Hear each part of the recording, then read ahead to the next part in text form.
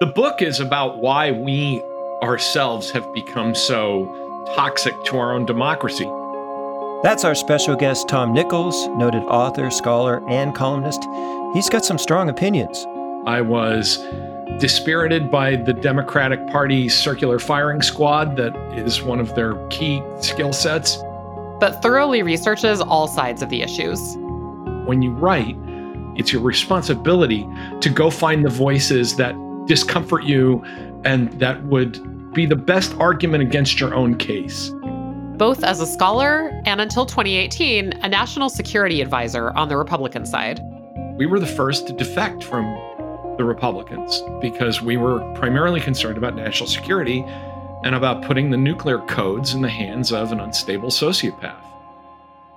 Join us today on The Purple Principle with Dr. Nichols, professor at the Naval War College.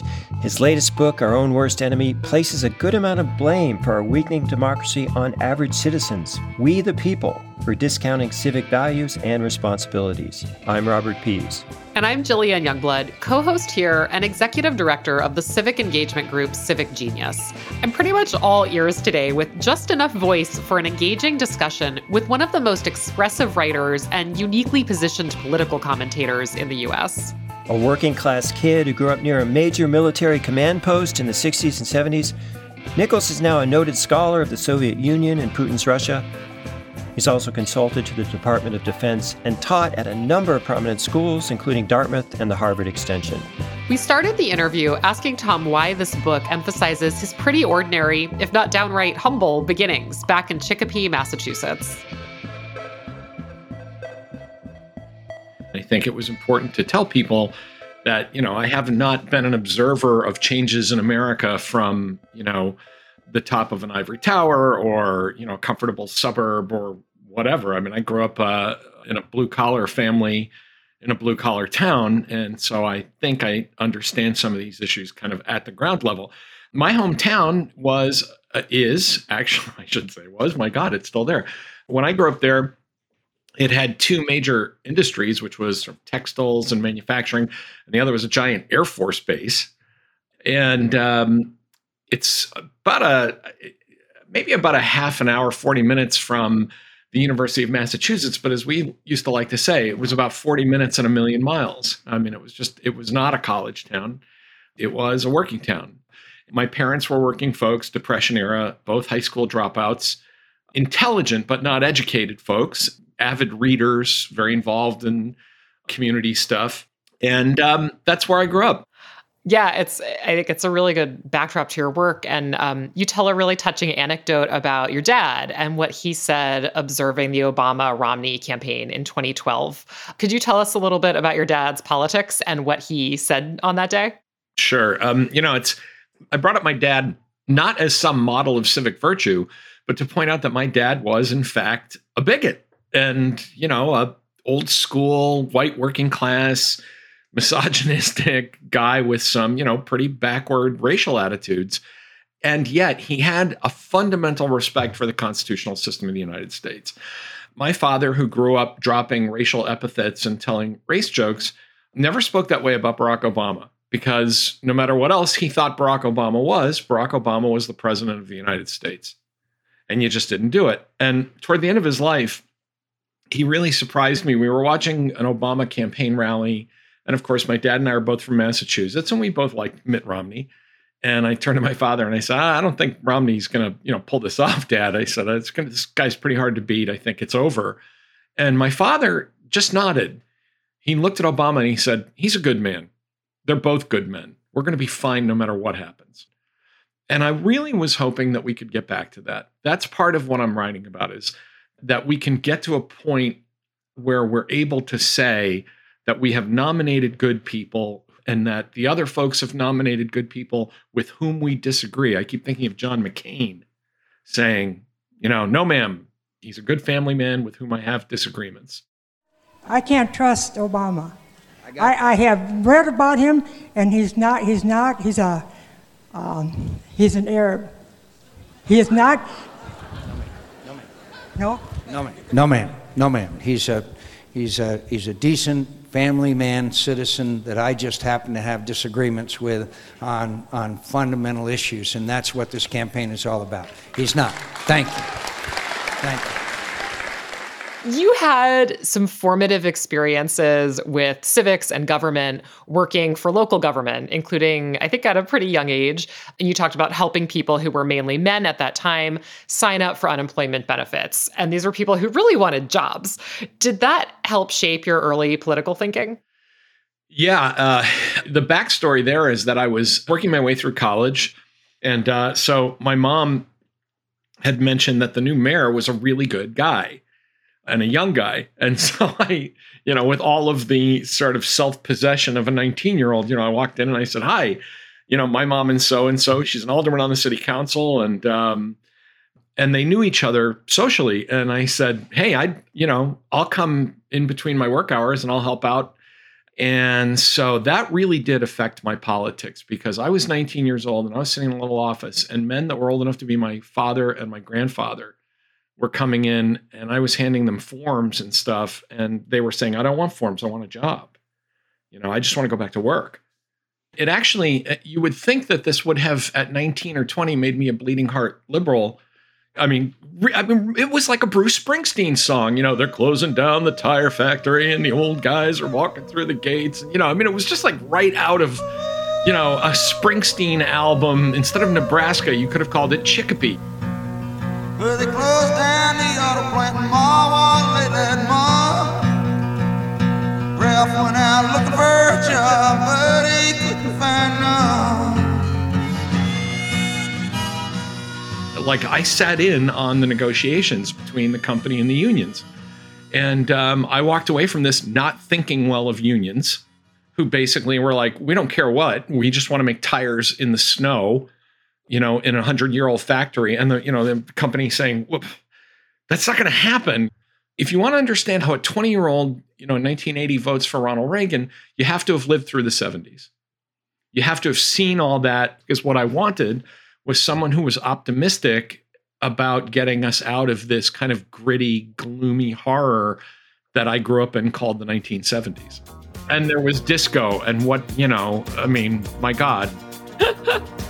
Just problems, really, all around. I keep saying, 1977, the Soviets could have had us. They missed their window.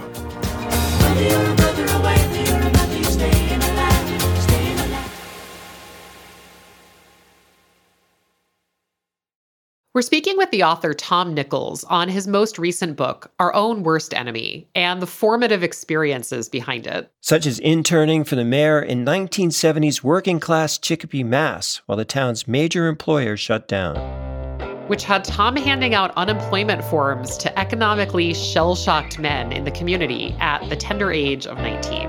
And living near an important U.S. air base that set him on a course to be a Russia scholar and Cold War national security Republican, before breaking with the party during the Trump administration. My hometown for a time was Strategic Air Command East Coast. We were a nuclear bomber base. The B-52s used to rattle my mom's china going over the house. I mean, it was cool when I was a kid and we could ride our bikes up to the base and watch these giant, bombers going, because they were also flying missions directly to Vietnam from there. But then it was not cool when you got a little older and you went, now I know why they're doing this. And so I started studying more Russian and trying to figure out exactly what those bombers at my hometown were doing. And this created a different kind of politics for me that also pushed me toward being more conservative, because I was a Cold War Reaganite in that sense.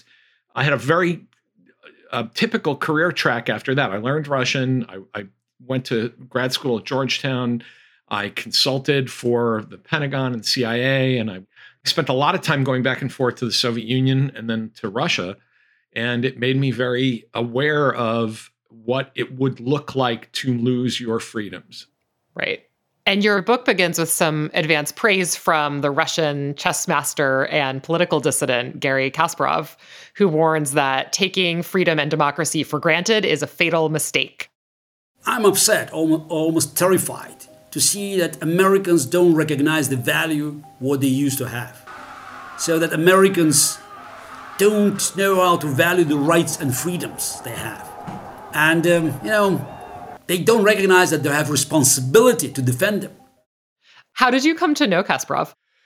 We met kind of by the magic of the internet because we were both found ourselves being kind of in overlapping pro-democracy arguments. I reviewed Gary's book on Russia, and that started to overlap with those of us, again, in the national security community who were warning that democracy in America was in trouble. And Kasparov was starting to warn that, from what he knew about Russia, democracy in America was in trouble as well. But at the beginning of the Trump years, after I'd been doing a lot of writing about this, Gary sent me an autographed chessboard. So sometimes when people see me on television or on podcasts, they say, "What's that chessboard behind you?" And I keep it as an inspiration because it's a chessboard from Gary that says, "Keep up the good fight." That's a very cool memento. Yeah, so I'm so interested in this. I run a nonprofit, nonpartisan organization called Civic Genius, and we're dedicated to overcoming polarization. How's that going? It's just like faster than I ever expected. We see a big divide. When we look at polarization, we see one of the major and growing divides is among people with different levels of educational attainment. And there's, growing distrust in institutions, growing distrust in experts, educated people, I think, having as much distrust in experts sometimes.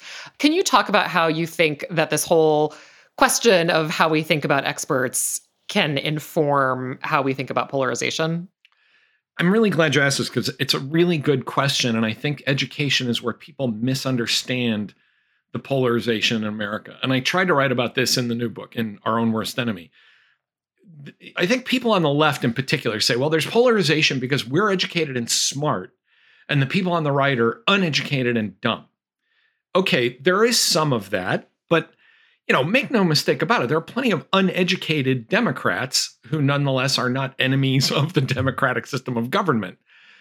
The underlying problem is, to me anyway, is less one of what people know than whether or not they feel respected. What you get are middle class, usually men, who make plenty of money, but who feel that because someone's a writer at a magazine, I'm going to get this all the time now, you're looking down on them and you are disrespecting them, and therefore you are the enemy. Your education and the job you have because of that education is a mark of being a social enemy. I mean, it is really amazing that, someone who has a lot of power on their local town council, they're a restaurant owner or a small business owner, they're worth well into six figures, and they're practically sending death threats to some 25-year-old who's writing for the Atlantic or the New York Times or the New Republic saying, you're the enemy, you're destroying my country, you have all this power. And I think the internet and social media brings those two cultures, which always existed, right? The kind of the campus culture and the kind of the middle American culture, and it forces them into a tight proximity with each other. A friend of mine summed it up beautifully, and he said, so what you're saying is the town and gown tensions of every college town in America are now the whole country.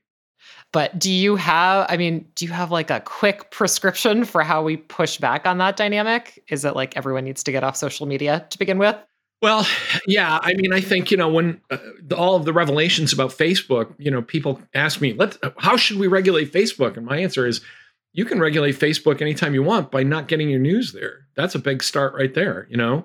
It's like when people ask about how we regulate fast food joints so that people don't become obese. I'm like, well, you can always regulate that by not going there. That would be a good start too.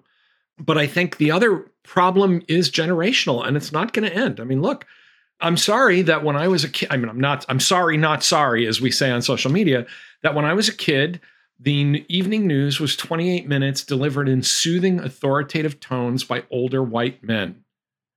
Well, now the news is sometimes, a pretty hearty discussion with a very diverse group of people who are really going to piss off older white men. And that's just the way it goes. I mean, look, I've had that moment myself. I've turned on the TV and said, this kid just got out of college. Why is this an argument? I'm shaking my fist like, Grandpa Simpson. You kids don't remember, I used to be with it, but then they changed what it was. Now what I'm with isn't it, and what's it seems weird and scary to me.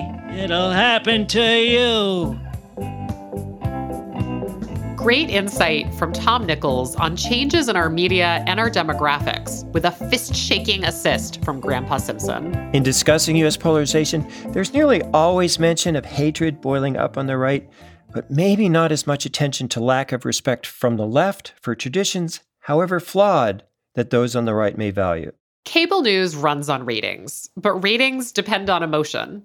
For Fox opinion shows, that emotion is usually contempt for the libs, while on MSNBC, it's so often disdain toward the right.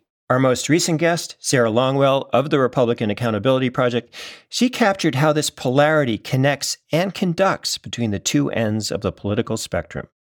As crazy as the Republicans are being, January 6th, everything else, it can feel a little far away from people, like they're not experiencing an insurrection at their house, but their kids are in school and they are worried about what they're being taught, and it can feel close, but they don't understand the pronoun situation and they don't want to get in trouble.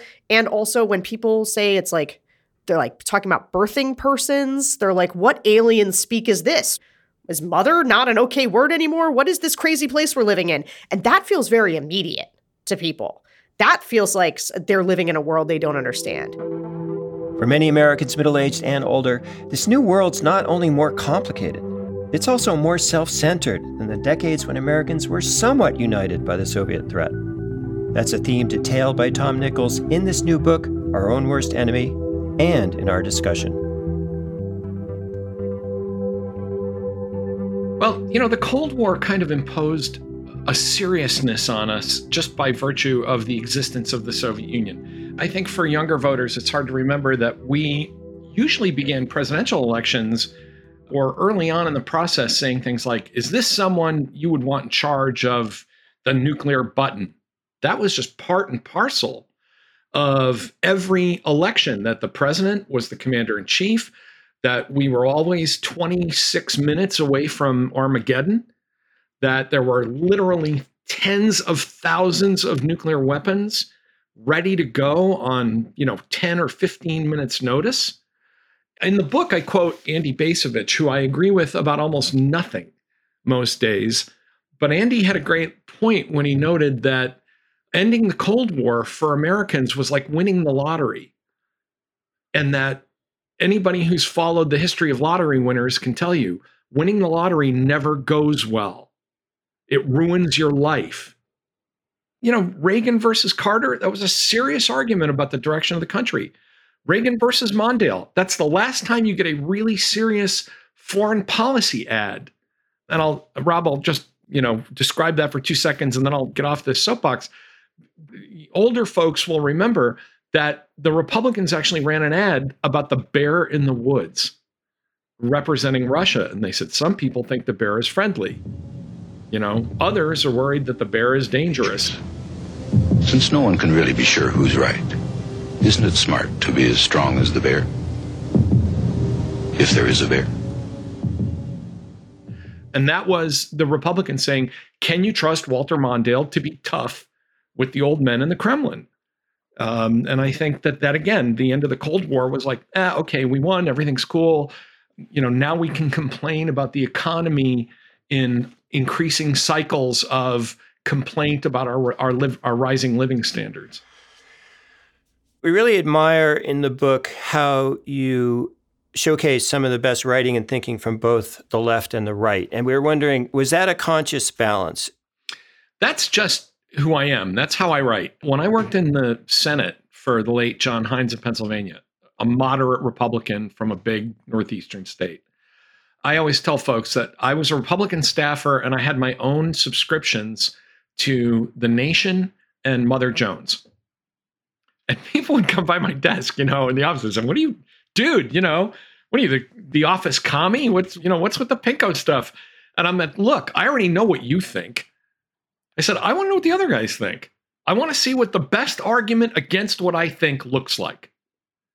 And I think that's also years of being a scholar, that, when people ask, what's a PhD really do for you? One thing a PhD does for you is it makes you write a book called your dissertation, where a big part of that process is to go out and marshal the best arguments you can for why you are wrong.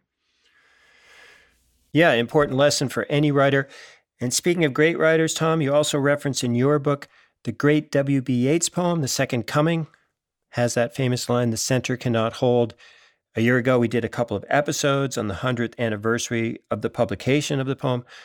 So we want to play you a clip from the Notre Dame film and Irish Studies professor, Breonna Nick-Armada. She's conveying all that was going on in the world when Yeats wrote the poem. It was just after, of course, 1918, the end of the First World War. You had upheaval all over the world, particularly in the British Empire that was beginning to come apart at the seams.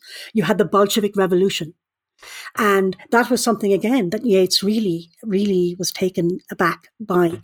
And he foretold only horror and totalitarianism and murder. Yeah, so objectively speaking, things seemed like a little bit worse in the world when Yeats wrote The Second Coming than right now. But is that where we're headed because we just objectively can't really assess situations anymore? Well, I think the center is always a hard place to be because it's not dramatic enough. It doesn't provide enough psychic income for people, on the edges, on the far left, on the far right. The fringes are attractive because they're dramatic and heroic and they give meaning to your life. And that's when you can say to yourself, I'm not just working at, a department store. I am uncovering pedophile conspiracies, or, I am not just the assistant manager of a retail outlet. I am solving social justice and creating a new world of equality. And instead of saying, I'm just doing the hard work of keeping a democracy going every day by being informed and voting, which people just don't find fulfilling enough. They think it's beneath them. Yeah, well, we have a few centrists in the country left, 13 House Republicans who voted for infrastructure who are getting a lot of flack from the rest of the party. How do you feel about the position of those centrists, and were you encouraged at all by the passage of infrastructure, including 19 Republican senators supporting it? I'm very heartened by the passage because we are way overdue for reinvesting in, everything from roads to airports. I just went through LAX yesterday. Please rebuild it soon. But I was disheartened by the insanity of the process that surrounded it. I was dispirited by the Democratic Party's circular firing squad. With that said, I also thought, predictably enough, the bulk of the Republican Party declared all of this to be socialism, a word that no one, in the Republican rank and file understands or could explain in 10 seconds.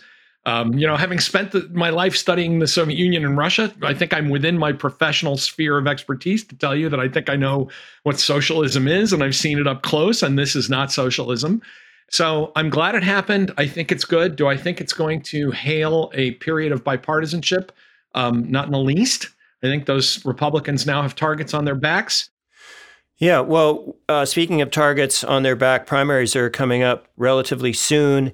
I believe you very publicly left the Republican Party and you're an independent now. Most of our listeners are independent, unaffiliated voters, and most of our elections are decided in the primary. So what's an independent to do? What's the more important primary in your estimation, the Republican or the Democratic side? I think that depends where you live. I live in Rhode Island, and a few years back, there was a Democratic primary coming up where I thought there was a pretty good candidate and a pretty bad candidate. And since my state allows it, I registered as a Democrat for a day and I voted in the Democratic primary because I thought, we just deserved a better choice. What I really want to say to people out there is vote in the primary, whatever it is, because right now we are getting insane general election choices because the only people that vote in primaries are hyper-motivated partisans in the first place. The place where you can really have an outsized impact is if you show up in large numbers and vote in the primaries. Republicans have understood this. They primary each other. They primary the people they think are the weak sisters out of their party pretty hard. Democrats just don't show up for this stuff. And yes, it's a bit of a hassle for you. You have to go figure out how to register. Oh, dear God. You'll have to go online and find out whether or not you're registered to vote and which party you're registered to vote in and who's running in the primaries. Well, if you care that much about democracy, do it. I'm sure you have a few Russian friends who would envy that. So our final question, we ask all of our guests to show a bit of purple. In your case, since you're an independent, could you point to a particular Democrat and a particular Republican, either living or dead, that you wish could be around to make an impact going forward here? My first mentor in politics was the state rep I worked for, who was a Democrat. And he is still alive, and we talk regularly, and we get together. And, I mentioned him in the book, Ken Lemansky, a Catholic working class Democrat from my hometown. I didn't always agree with him, but he treated me both as a friend and as a mentee, and I have great respect for him. The Republican that I miss the most, of course, is John Hines, who I worked for and who died tragically while I was working for him. And I think if there had been more people like John Hines in the Republican Party longer, the course of history could have been changed, because he was the kind of Republican I think most people today would think of as a centrist and a principled person.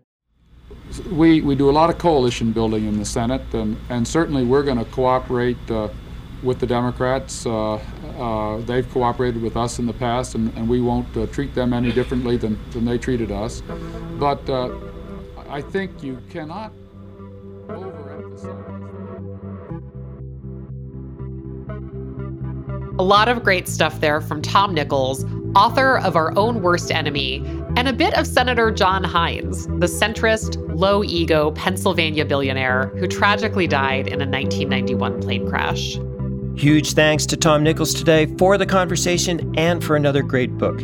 He's one of the really sharp political observers out there and a gifted writer as well. Here's one of my favorite bits from the introduction. After surviving multiple global conflicts, including the Cold War, after defeating oppressive institutions like slavery at home and totalitarianism overseas, it seems the only challenges democracies cannot overcome are peace and prosperity. Or a passage that resonates with my work at Civic Genius. Democratic decline today is more subtle and gradual. It's also more dangerous because it comes from within and from our own choices, rather than being imposed by force from the outside. Again, Dr. Tom Nichols' new and highly recommended book is Our Own Worst Enemy, The Assault from Within on Modern Democracy. It's published by Oxford University Press. There's more info on our Purple bookshelf at purpleprinciple.com. Next up on the Purple Principle podcast, we're talking to another skilled communicator, but one well-known from other channels of communications, meaning the cameras at CNN and the microphones at SiriusXM. Our guest will be Michael Smerconish, the articulate, independent, firmly grounded presence on these mainstream networks and his own platform, smerconish.com. I think that this nasty tone, which used to be national and then maybe on a state politics basis, has now seeped into the local discourse all the way down to school board or local municipal elections. I think there have been a number of nasty exchanges at school board meetings pertaining to masks or vax policy, and they're probably driving reasonable people right out of the discourse. Reasonable people always welcome here at the Purple Principle. We hope you'll join us for that discussion. Support us on Patreon or Apple Premium, and head to ratethispodcast.com/purple to review us in your favorite podcast player. We're gearing up for a series on state-level polarization against the backdrop of the 2022 primaries, and your support is crucial to research and interviews for those episodes. Thanks for listening to The Purple Principle from the entire team here. Allison Byrne, Senior Producer for Audience Engagement, Kevin A. Klein, Senior Audio Engineer, Michael Falero, Associate Producer, Dom Scarlett and Grant Sharrett are very able research associates. Original music composed and created by Ryan Adair Rooney. The Purple Principle is a Fluent Knowledge production.